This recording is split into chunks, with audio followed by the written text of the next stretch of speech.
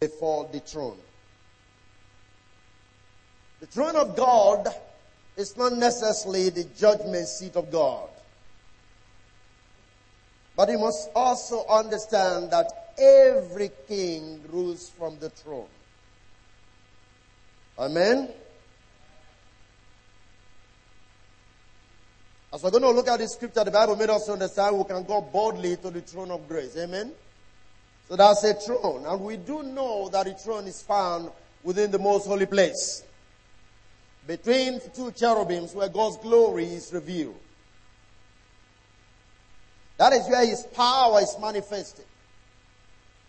But there's a scripture the Lord really gave that I'm going to be reading, so that you can get an understanding as I was meditating on this. Turn with me to the book of Revelation, chapter number 14. So many of you don't like reading the book of Revelation. I remember when I was growing up, people say they don't like the book of Revelation because there are too many beasts and dragons, and they're always confused reading it. You don't need to be confused about that. It's all about Jesus Christ, the revelation of Jesus Christ, the Bible says. Amen? Okay, turn with me to Revelation 14. Let me read from verse 1 to number 5. It's an interesting passage to me this morning. The Bible says, "And I looked, and lo, a lamb stood on the Mount Zion, and with him 144,000, having his father's name written in their foreheads." Now, I'm not going to interpret everything to you, but understand something. Mount Zion is the church. Amen? Good. 144 is not the numerical number in terms of counting 1, 2, 3, 4. Then you have 144. 144 is simply the multiple of 12, or 12 times 12, what do you have? 144. Amen? 12 is the number of God's kingdom. So it simply talks about the increase of God's kingdom. God deals in thousands. Remember what He said? He says, one will put 1,000 to flight, and two will put 10,000 to flight. God is always counting thousands. He doesn't count in twos or threes. So when you talk about 144, it's simply a multiple of 12 in thousands. Do you understand? So it's not 1, 2, 3, 4 to 144,000. That's not what it's talking about. But this is the fullness of God's kingdom, as it were. Amen? Hallelujah. Okay. Because that's Mount Zion, the church. Okay. So, I now said they have the Father's name written in their forehead. The Father's name is the authority of God, is the nature of God. Your forehead is your place of wisdom and understanding. Do you understand this? Good. In other words, you're receiving the nature of God. Your thoughts are becoming God's thoughts. You are now receiving the mind of Christ. 144,000 are people who carry the mind of Christ. They have the thoughts of God. God's name, His nature, His character is being written in their forehead. Let me explain what I mean. Jesus said, you can pray in my Father's name. I pray in my Father's name, but I can pray in my name. Furthermore, understand when David sent his own servant to go and meet Nabal. Is that okay? Alright. You remember what he told them? You just say, go in my name. And when they said, we came in the name of David. Now, they didn't go there to say, David sent us. When he said you go in the name of a person, you are representing the person. So, if God's name is on your forehead, it means in your mind, you are representing God. You carry the character and the nature of God. Is anybody following this? Okay. These are not the things I really want to, but I just have to mention them. Okay, verse number 2. And I heard a voice from heaven, as the voice of many waters, and as the voice of great thunders, and I heard the voice of harpers harping with the harps, and they sang as it were a new song before the throne and before the four beasts. And the elders, and no one could learn that song but the 144,000 which were redeemed from the earth. Anyway, we have a book on this, though I have not been published, but we have a complete study on 144,000. You need to have that.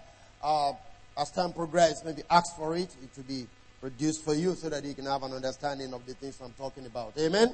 All right. But number one, the new song is not really talking about anything completely different. It has to do with, remember, when Moses crossed the Red Sea, he got a song which Miriam himself had to begin to sing. Is that okay? Right. So the new song has to do with the song of the New Testament people as compared to the song of Moses. Is that okay? Come on, are we together?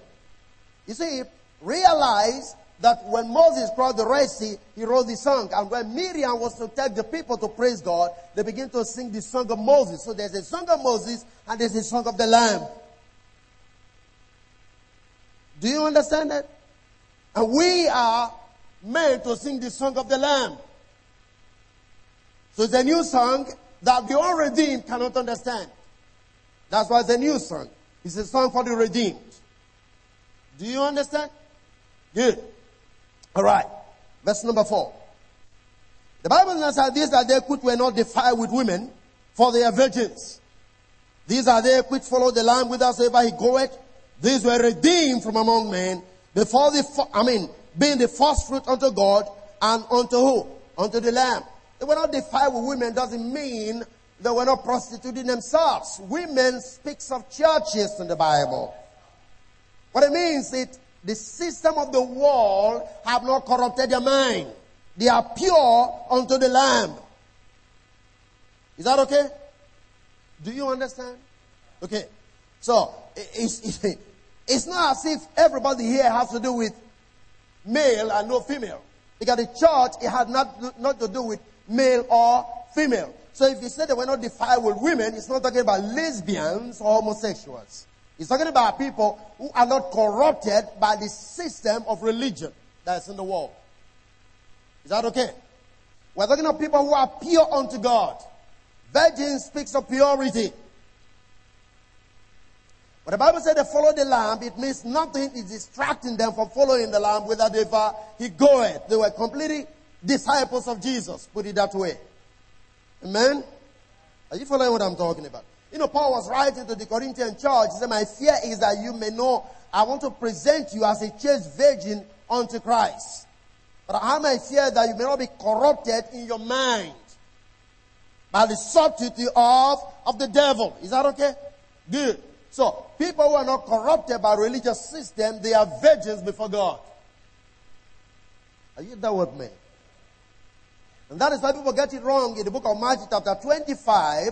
We're talking about the 10 foolish virgins, or the 5 foolish virgins and the 5 foolish virgins. And then the main, oh, come on. This have to do with some people and the wise ones are going to be raptured. The foolish ones are not going to be raptured because they have no lamp. We have a study on that, I'm sure. Right.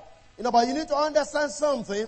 If that is the rapture, just for a word, if that is the rapture, then we have a problem.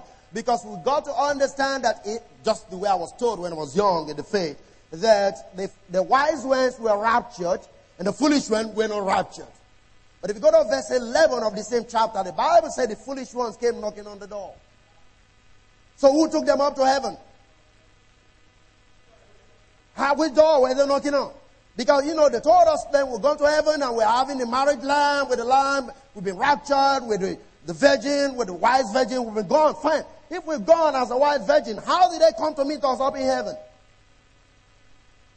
Church doesn't think. Amen? We take all theologies, take all kind of things and just be running with it. But God is going to help us. Amen? Hallelujah. Okay. But this way, men, the Bible is telling them they are virgins unto the Lord. Their heart is set on the Lord. Wherever the Lord is going, they are going there. No distraction. They are focused, no corruption. They won't allow the system of this world to defile their thoughts. Because they have the name of the Father written in their forehead. Are you getting this? And it's you and I. Because we are the redeemed of the Lord. Now if you look at verse number 4 there, the Bible said they are first fruit unto God from amongst men. Now I'm going to make you see that. First fruit means there's going to be a total harvest. The first fruit is a sample of the complete harvest. Is that okay? Hey, are you there with me? Okay, now if God intends to harvest the whole world, what he's saying is you are a first fruit of the rest of the harvest. Meaning your life is supposed to represent what the rest of humanity will come into.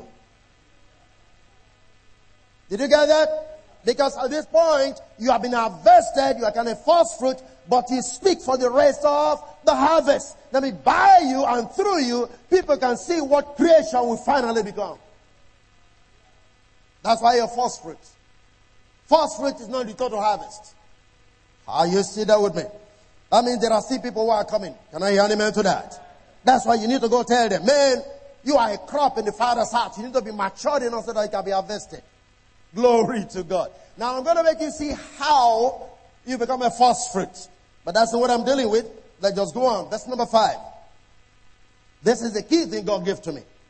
And in their mouth was found no guile, no deception. For they are without fault before the throne of God. They were without fault before the throne. That means they have been able to approach the throne. They are now, when you say before the throne, that means they are standing in the presence of God. Did you get that? So it's not a tomorrow affair. The redeemed of the Lord are supposed to be before the throne of God. That is where they are supposed to be. Are you still there with me? Okay, let me explain some things here.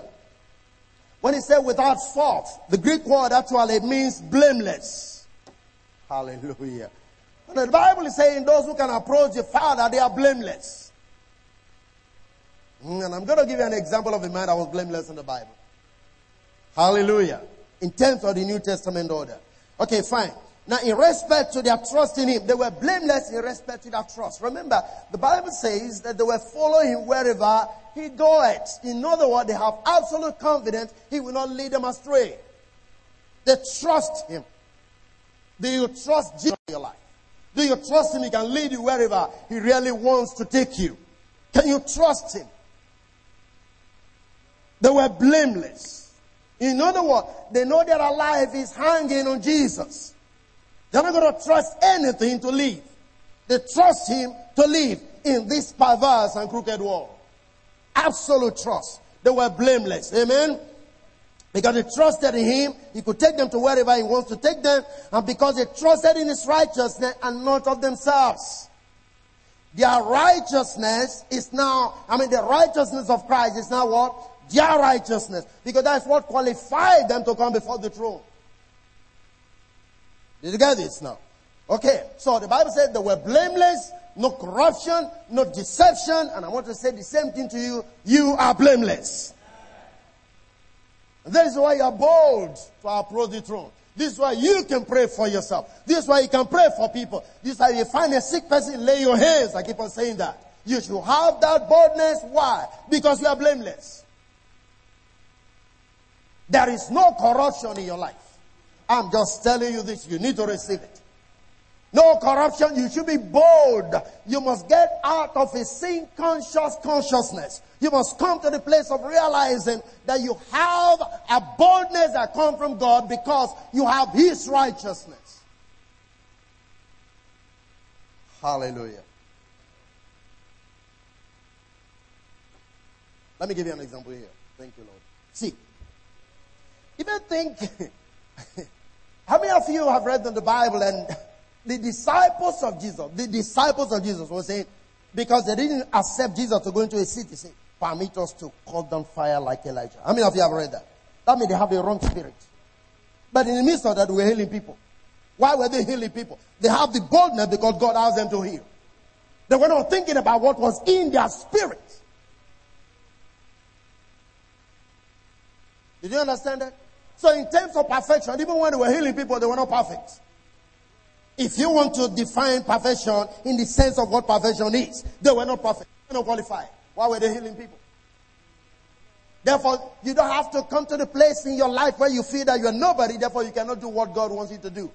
You have all the authority in this life. You are blameless. Hallelujah. Your blamelessness is already connected to his righteousness. And nothing to do with your life, not to do with what you're doing. Not one bit. Be bold. What did I say? Be bold. Speak as a believer. Speak as a child of God. Hallelujah. Are you done with me? Praise the living God. Okay, now, if you look at Psalm 32, verse 1 and 2. Let me just read that. And then I'll move on to explain and give you a simple example of what it really stands for. Psalm 32 verse number 1. Blessed is he whose transgression is forgiven, whose sin is covered. Blessed is the man unto whom the Lord imputed not what? Iniquity. And in whose spirit there is no guile, no deception in that spirit. Your spirit is not contaminated. Why? It's so simple. He that is joined to the Lord is one spirit. The Bible says, because of the fact that he is not imputing iniquities on you, your spirit is free. There is no deception, no corruption. So you must be bold to do what you are supposed to do. Did you get that? So David is saying here, you know what David is saying? What he's saying? It's like saying, of all people, I'm not even qualified to even sing a song unto the Lord. You know what he did? Committed adultery, killed the person. He was both a murderer and adulterer. Two major sins, inclusive. Huh? There are 2 SIM cards in one phone. Are you getting what I'm talking about? He killed, he committed adultery. But God said, David is a man after my own heart. Now, can I say something? I said that to the leadership the other day. Some of you must come to a place of knowing the way you walk with God, and you define yourself by who God defines you, not what men says. Men say David's an adulterer. God said he's a man after my own heart. Now watch this. Who made that statement in the Bible? David is a man after my own heart. Who made it? It's David himself. Check the book. Is it not David that said it? He knew what God says about him. He knew what God has in mind for him. He declared what God says about him. You have to say what God says about you. I'll give you another one. Who says in the book, Moses is the meekest man on the face of the earth?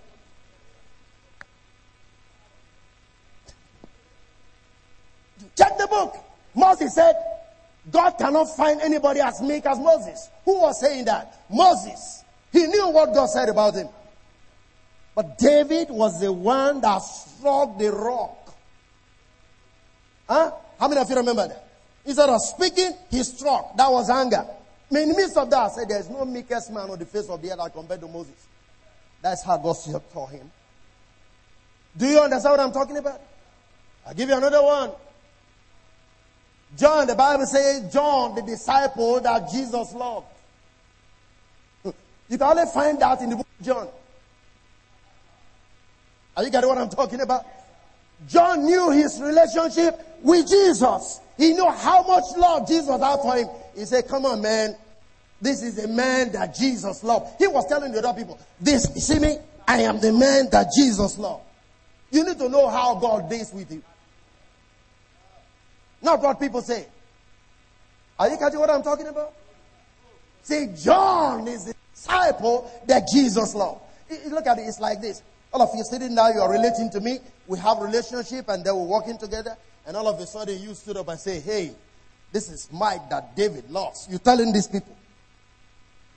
Are you getting what I'm talking about? It's not as if there's something that happened and they are saying he loves him more than us. You are the one making the declaration. This is the disciple that Jesus loved. Go and read the whole Bible. You can only find that in John's testimony. You need to have your testimony, people. Are you still there with me? That's why the Bible says, in their spirit, there is no guile, no corruption. Why? Because God has taken over. His righteousness has taken over. Are you still there with me? Live as the one that knows the God that he or she serves. Don't allow people to define you or define the God that you worship. You must know who you are. Amen? Anytime I read that, I feel something in my spirit. When you keep on saying, this is the disciple that Jesus loved. And I find that his own testimony is what he's declaring. And it's even written in the book for you to read. And sometimes when you read, you want to make comparison. You don't need to make comparison. This man is making statement based on what he knows about God. Praise the Lord. Others could not make any declaration. But I also love Peter. You know what? Peter, with all his goodness and everything that he has, all his failures, all his denial, the guy walked on water. No other disciple did that. So check out the disciple. Everybody has his own testimony. You have yours too. Hallelujah. Amen. Okay, let me show you someone who has no guile in the Bible, no corruption, no defilement, and I'll show you why it is so. Can we go together? John chapter 1. I want to read about the man called Nathanael. You read it before. Okay? I want to also show you why it's so important that you must come to this kind of state of being in relation to the Lord. John chapter 1, I'm reading from verse 46 up to verse 51, if need be. I'm putting on the board there. Amen? Alright. And Nathanael said unto him, can anything come out of Nazareth? People often say the same thing with you. They don't believe that anything good can come out of your life. But let them watch and see. Philip said unto him, come and see. Jesus saw Nathanael coming to him and said of him, behold, an Israelite indeed, in whom is no guile, no corruption. I just want to tell you, I'm going to make you see why Jesus made this statement. Why is it that there is no corruption in Nathanael? What has Nathanael done that Jesus is describing him? Remember, those who are in Mount Zion, they are without guile, blameless. Okay. Nathanael said unto him, whence knowest thou me? Jesus answered and said unto him, before that Philip called thee, when thou was under the fig tree, I saw thee. And I want you to know the word fig tree. I'm going to explain something to you about that. Amen? What's the next verse? Okay? Right. Nathanael answered and said unto him, brother, thou art the Son of God. Thou art the King of Israel. Okay? Jesus answered and said unto him, because I said unto thee, I saw thee under the fig tree, believest thou? Thou shalt see greater things than these. Okay? What's the next thing? And he said unto him, very, very, I say unto you, hereafter you shall see heaven open, and the angels of God ascending and descending upon who? Upon the Son of Man. Okay, that's the story. Now let me begin to pick out a few things for you. In the first place, the word Nathanael means a gift of God. The meaning of the name Nathanael means a gift of God. Everything we will ever get is a gift from the Father. Amen? Alright. The number 2, as we progress so that you can understand that. So he said, behold, an Israelite indeed, in whom is another way of saying this is sincere Jewish man. Amen? Are you there with me? A man without hypocrisy. But there is something very important. The Bible says he was fig tree. What was he doing under the fig tree? The fig tree is a place where rabbis often teach these people, the disciples. They often take instruction from under the fig tree. So what was Nathanael doing there? He was meditating. Are you still there? You need to cultivate this spirit this year that we're in. Nathanael was meditating under the fig tree, and I'm going to make you see why I have to believe this. Hallelujah. Now, if you look at the story, you begin to tell him, because I say this, you believe. You're going to see more miracles. Is that okay?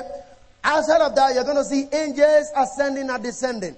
What is a connection? That is Genesis 28. That was supposed to be Jacob's experience in the place we finally called Bethel. How many of you remember that? Good. So what is the connection? It simply means Nathanael was meditating on the experiences of Jacob. Do you understand that? So it's like saying, is this what you're thinking about when we're under the fig tree? Now I'm going to make you see how it's going to happen. Another way of saying is, listen, the ladder you saw is me. Are you getting what I'm talking about? So the ladder Jacob saw, where angels were ascending and descending, is Christ himself. So he was saying, what you were meditating about is me. Are you following this? Praise the living God. And the next thing it will make you understand is like, let me give some few principles from this. Get the point right. Remember, he was meditating. And so when you say, there is no guile in thee, is another one saying you are not like Jacob. Jacob was a conniver. Jacob was, you remember that? He's told about right and all of that. And he was running when he got the experience. Is that okay? And God had to change his name from Jacob to what? To Israel. Grace was ministered. A new identity was given to him. Not a corrupted one. Remember, he was a thief, if you want to use the word. How many of you understand what I'm saying? Now, there are some things you need to understand about the issue of grace and what God is doing, while you must be bold to do what you're supposed to do. In the midst of the fact that Jacob was a thief, he became wealthy. Am I saying go and steal? No. I just pray you understand what I'm saying. Now watch this.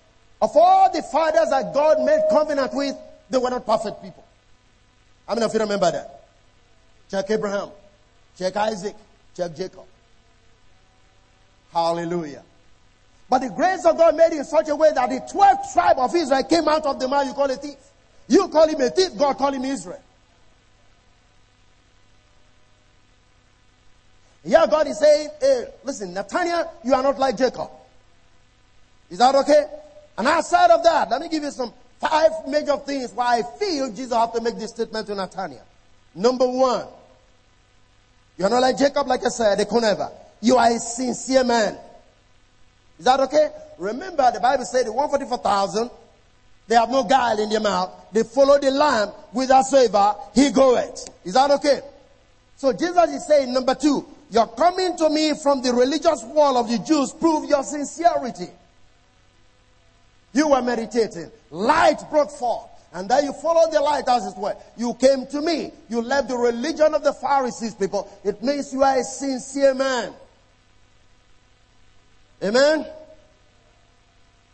Number 3, your believing in me gets you out of the righteousness of the law into the righteousness of God. Praise the living God.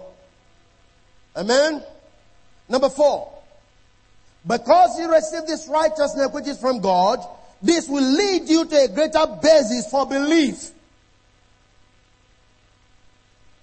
And that is, I suppose, referring to all the miracles you can read about from chapter 2 to chapter 13 of the book of John. You're going to see greater things. In other words, you're going to have more conviction, you're going to have more faith, because you've left the religious world and come to me in your sincerity of heart after the ministration you've received by way of meditation. That's why I want to reemphasize that meditation is very, very crucial and very, very important. Is that okay? You need to do that. My wife knows I do more of meditation than even what you call prayer. I believe in prayers. I believe in prayers. But I'm often in the mood of meditation and God speaks to me. Remember David said the same thing. When he said, when I was communing on my bed in the night, and then the word of the Lord came. Meditation. Hallelujah. Are you still there? All right. So, this is what Jesus is saying. And then the next thing is trying to make him understand, I am the divine connection between God and man. As it were, the ladder. You shall see angels ascending and descending upon the Son of Man. I am the divine connection. So, John 14, I think verse 6, the Bible now said, I am the Father. Is that okay? Are you with me? Praise the Lord. Besides that, number 6, the place where the incident took place, the case of Jacob, later it became Bethel. What is Bethel? The house of God. What is Jesus saying? I am the house of God. Remember what he said? Destroy this temple in 3 days and I'll raise it up. And the Bible says he was referring to the temple of himself. So he was telling Nathaniel, just now follow all of these things. By simple meditation, revelation will begin to come to who? To Nathaniel. The true house of God was now being manifest and it's now being revealed to who? To Nathaniel. Because why? He was sitting under the fig tree. Take time out, people, to meditate on the word of God. You're going to see light break forth into your life. Amen? Praise the living God. Blamelessness. Okay, let's see part of what our blamelessness really looks like. I'm going to make you see something very important in relation to the first fruit. But go with me to the book of Jude. The book of Jude. Jude is one book. In case you don't know, it's just one verse we're going to read. Verse 24. If you like, verse 25. Jude 24. Amen?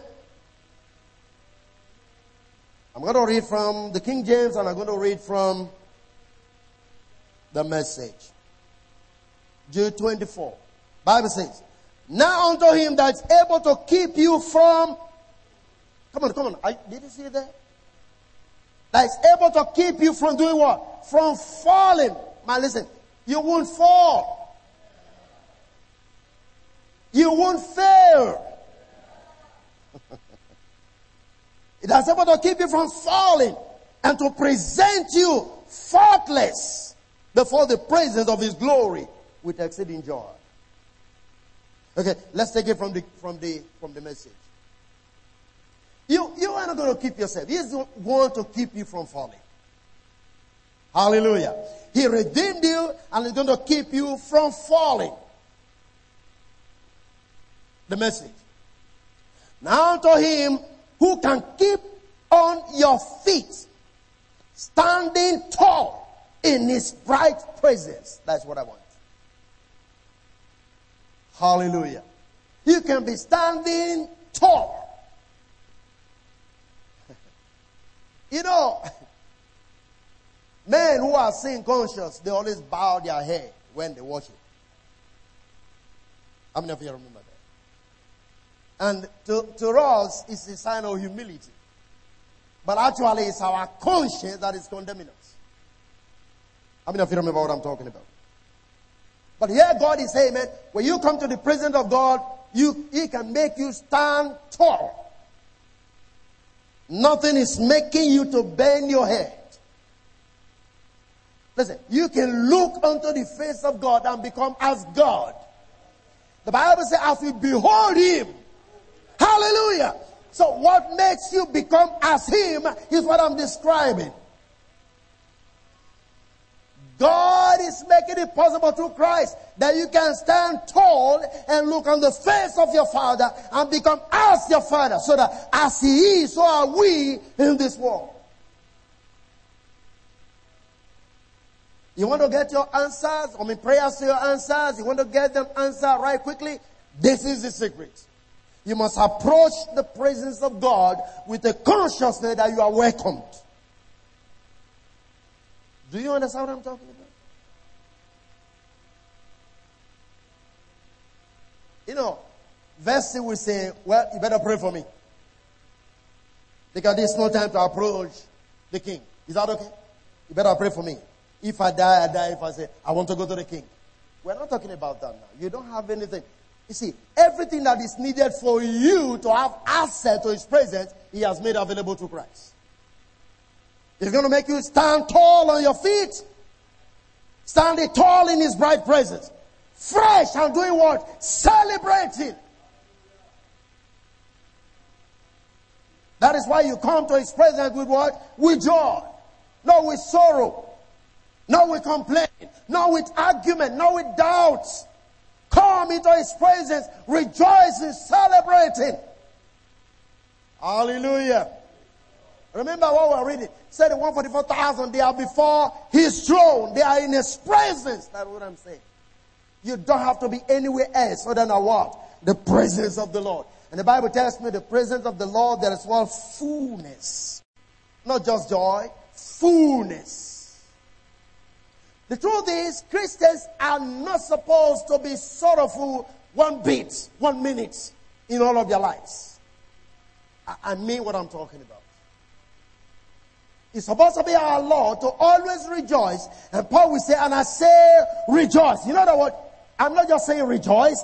In case you don't understand, I'm saying again, and I say rejoice. As a point of emphasis, you have every reason to continuously rejoice because you are in His presence. Praise the Lord. Okay. And if you look at verse 25, to our one God, our only Savior, through Jesus Christ our Master, be glory, majesty, strength, and the ruler before all time now, and to the end of all time. Yes! Hallelujah! Now, Hebrews 4. What will your blamelessness do for you? When you have no guile, when there is no corruption in your mouth, what will it do for you? Hebrews chapter 4. Let's look at verse 14. Seeing then that we have a great high priest that is passed into the heavens, Jesus the Son of God, let us hold fast our profession. For we have not an high priest which cannot be touched with the feelings of our infirmities, but was in all point tempted like as we are, yet without sin. Let us therefore come what? Boldly unto what? The throne of grace, that we may obtain what? Mercy, and find what? Grace. To do what? To help in times of need. Hallelujah. Let us therefore come boldly, because we are blameless. Hallelujah. There is just one high priest, and that is Christ. Amen. Do you know the ministry of Jesus in this regard? You know, if Jesus have to go as a high priest, if you go by the Old Testament, remember something have to happen. You don't have a right to go there. You can approach the throne. You can approach where the ark is kept. Is that okay? You don't have right. The only high priest have right to go there once in a year. But you know what funny thing? For the high priest to go in there, they will have to tie bells around his waist. They put bells on him, and then they have a big rope on his waist. Reason? Because when he's offering the sacrifice, he was offered for himself. The implication is, if he goes in there and his sacrifice is not accepted, he dies. Now you can't go in there and carry him. You have to drag him with the rope. You get what I'm talking about? So anytime he's going, there is fear. Will this man return? And if he goes there and keeps so long, you're already in trouble. Because nobody's going to take your own lamb. You get what I'm talking about? You're already in trouble. If the priest is keeping long, this is why Zacharias, the people were already having issues because he kept so long. It's like saying, is this man dead now? And remember, if the high priest dies there, your prayer for that year is gone. Until somebody have to come and replace him. Are you getting what I'm talking about? But now we have a high priest, people of God, who have access to the place, man. He went in there, no rope on his waist, no bell on him. He went in there, offered it, and he comes out and said, you are free. He didn't just end it there. He said, it is not as if your sins are forgiven alone. You can go and talk to him now. You walk into the higher place, walk into the throne. Amen? The Bible said in 144,000 they were before the throne. The presence of God. With the brightness of His glory. We need to be changed. The glory of God can change our lives. The glory of God can heal our mortal bodies. I've already been saying this. Moses was so glorious when he came from the presence of God. That is why he has to put a veil on his face for people to be able to see him. And just in case you don't understand, God have not decided to kill Moses by himself, Moses would not have died. Why? He has so much of the glory of God on him that death cannot touch Moses. Remember the Bible said Moses walked and his eyes were not abated. In other words, with his age, he could still read if he wanted to read. Amen? Are you following what I'm talking about? There is so much of God's glory that every sickness and disease in our lives, God can heal us. By reason of His radiation. How many of you know what is called therapy? You know, sometimes they do this radiation, use this whole stuff medically. When you have cancers. Hey, you know what I'm talking about? Oh, what do you call that? There's kind of ray or ultraviolet rays, whatever. Plug it to light and they begin to put on the spot and they want to kill the system. I'm saying there is light in God that can heat up your body.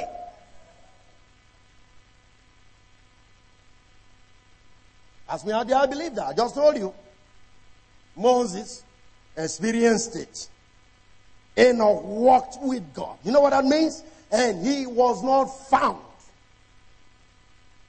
John, that Jesus loved, could not be cooked. How many of you know this story? When they were killing people, they said, John must be a wizard. And they brought a boiling drum of oil and picked John and put him inside. They want to cook John because they couldn't kill him. They tried the best they can to cook him. This man was not roasted. His skin was a different skin. And they brought him and they said, this must be a wizard. There is no way we can kill this man. That's why they banished him to the island of Patmos, so that animals can eat him. He got there, started having fellowship with animals. God is great, people. Start having fellowship with animals in the island of Patmos, where people can go. And that is where the revelation came. That is where the book of Revelation came from. That is where God began to minister to him. You are not going to die at the prime of your age. Because what God wants you to see, you haven't seen it yet. Glory to God. This is the boldness of the righteous. If you can fear God, why must you be afraid of man? Hallelujah. If God is not ready to kill you, why must man kill you? What will have made God anger to come upon you, he took by himself. And God is not angry with you. Glory to God. Are we still together? So come boldly. Man, you can pray without thinking back. You can pray without thinking about yesterday. You can pray. Am I talking to someone here? I want you to have the boldness that God has granted unto us so that we can approach him as our Father. Amen? Okay. First fruits. First fruits. Remember, the Bible said they were the first fruits from among the creations of God unto the Lamb and unto God. Amen? Who are the first fruit? Just to make you understand. I know people interpret this to mean the first fruit of the harvest of Israel. Well, that's fine. I have no problem. But I am saying it from a different light. Can we turn to the book of James chapter number 1? James chapter number 1. Hallelujah. How did we become the first fruit unto God? James 1. I'm reading 17 to 18. Are we here together? Look at the Bible. Every good gift and every perfect gift is from where? From above. And coming down from the Father of lights, with whom is no variableness, neither shadow of turning. God doesn't change his mind when he blesses you. That's why the Bible said the gift of God are without repentance. If he blesses you, he blesses you. And watch this. The blessings of God, he has no sorrow. So let it come from God. You can take it from me if God gives it to me. And if God blesses you with money, no devil is going to take it from you. And I mean what I'm saying. God gives you a pregnancy, no devil will abort it. Because the gift of God, he has no sorrow.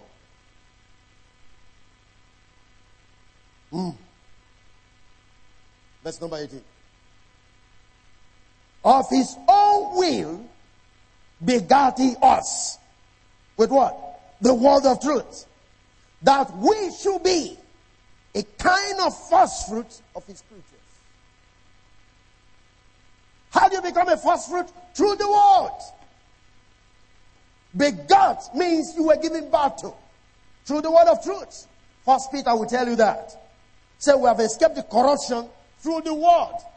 The word seed in First Peter is from the same word sperma or spora, which has to do with the word sperm, and it has to do with that which brings fertilization between a man and a woman for the seed to be formed. And God is saying, I gave birth to you in creation so that you can represent the rest of creation. Now watch this. We read the Bible says, looking unto Jesus, the author and finisher of your faith. Have you read that before? Like, can I tell you this morning? Somebody's looking unto you. So it's not just a matter of looking unto Jesus now, because you have first fruits. Now the rest of the people that have not yet been harvested are looking unto you. So you go out there and demonstrate who you are. A first fruit of God for the rest of creation. By implication, you are a sample. Oh, come on now. Do you understand what I'm talking about? You are a sample of God's product. Now, God in his own laboratory manufacturing things decide to bring a sample of that product And he gave it out for people to see. That when I'm through, this is all they're going to see around the world. So listen to me. You are not like those people. You are a sample to those people. Now, you don't have to see them. They have to see you to become like you.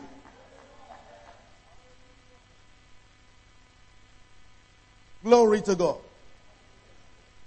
Are you liking this? In your family, if you are the only one that is born again, you are a sample. So that through you, others will come to that light. Man, you walk the earth as a sample of God. That is why you are a new creature. You never existed before. Oh, come on, somebody get this right. God does not duplicate what he's producing. Did you get that?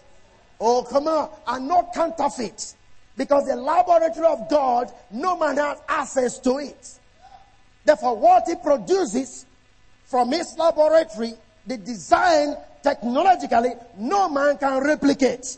Are you still there with me?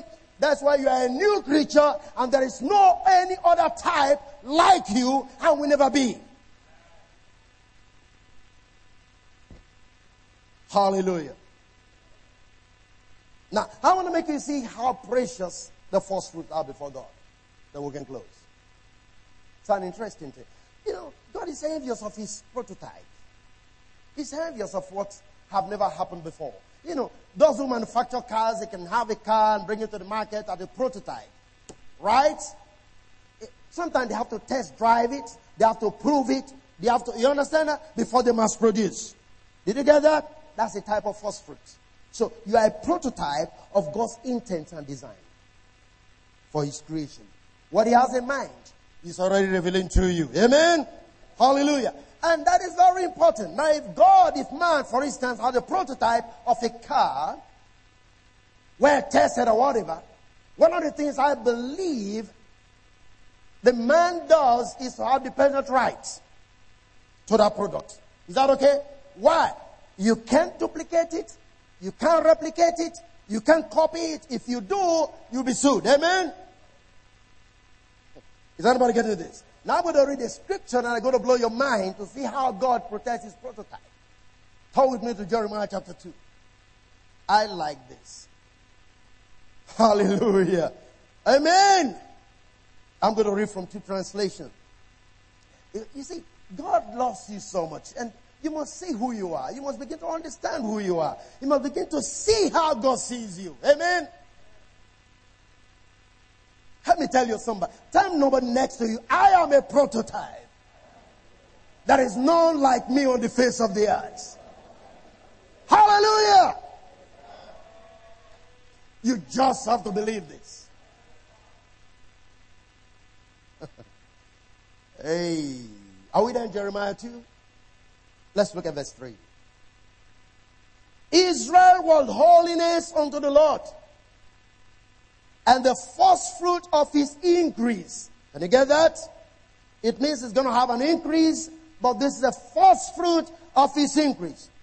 All that devour him shall offend. Evil shall come upon them, saith the Lord. These patent rights.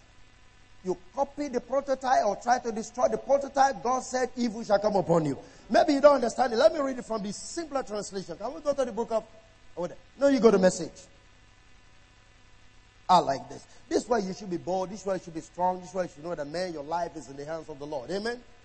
Look at that. Are you there with me? Israel was God's holy choice. I chose you. You didn't choose me. How many of you remember that? Okay. The pick of the crop. Just so many crops, just the pick of the crop. Anyone who laid a hand on her, we so wish he hadn't. This is God's decree. In other words, that person will regret. Come on, look at that. Are you getting what I'm talking about? Anybody want to lay hands on you, we regret for trying that. Why? Because you are God's prototype. Are you getting this? Man, your life is insured in God. Now I'm saying what I know from the scriptures. I believe God's word. God has a patent right on your life.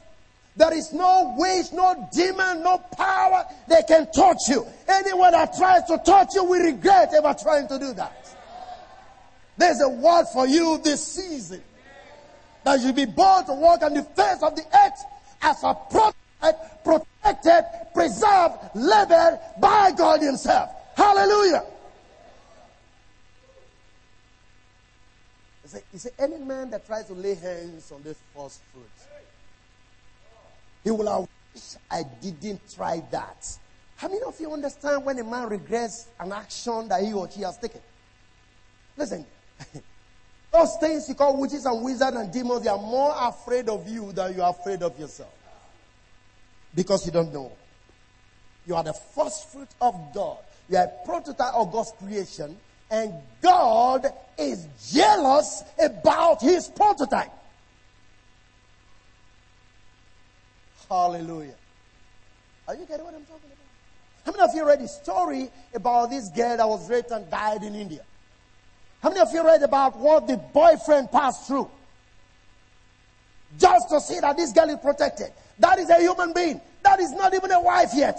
A girlfriend. This guy was even ready to die. He suffered so much because of that girl. That's a human being. I'm talking about God. Are you getting what I'm talking about? And the good part of it is you are married to God. You are God's wife. Hallelujah. No man can touch you. That man will regret trying it. Be bold, church. Know who you are. I don't care whatever stories or theologies anybody can preach to you. I believe in God's word. God has a defense for his people. God can protect you anywhere, anytime. Are you getting what I'm talking about? Why? Because you are his prototype. If anybody destroys this, God will go back to the laboratory. And God is not ready to repeat himself. One is enough. One prototype is enough. Are you still there with me? And you are God's prototype. I wish somebody can catch what I'm talking this morning. And then your faith will hit the roof. Because you know that God, there's a defense all around you. Let me say something. You know what the devil was telling Jesus? After he said, this is my beloved son who I'm well pleased. Jesus knew who he was. But remember what he told him? Hey, he just crashed down and dashed their foot against the stone. Hey, hallelujah. You know what he was trying to say?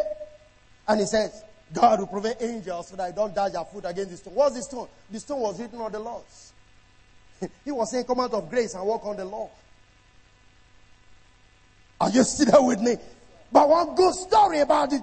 Moses himself broke the stones. Come on. He said, man, this thing is not going to work. He broke it. Are you following what I'm talking about? You are not going to kick your feet against any stone. You are not going to fall out of faith. You are going to stay believing what Jesus has done. Come on, stand up and let's give thanks to the Father. You are a prototype. Hallelujah. Give him glory. Give him glory. Give him glory. Exalt his holy name. You are the Lamb of God. You are staying on Mount Zion. You've come to Mount Zion, man. Nobody can rob you of your glory. Nobody can take what belongs to you. You are God's prototype. In the name of Jesus. Begin to thank the Lord.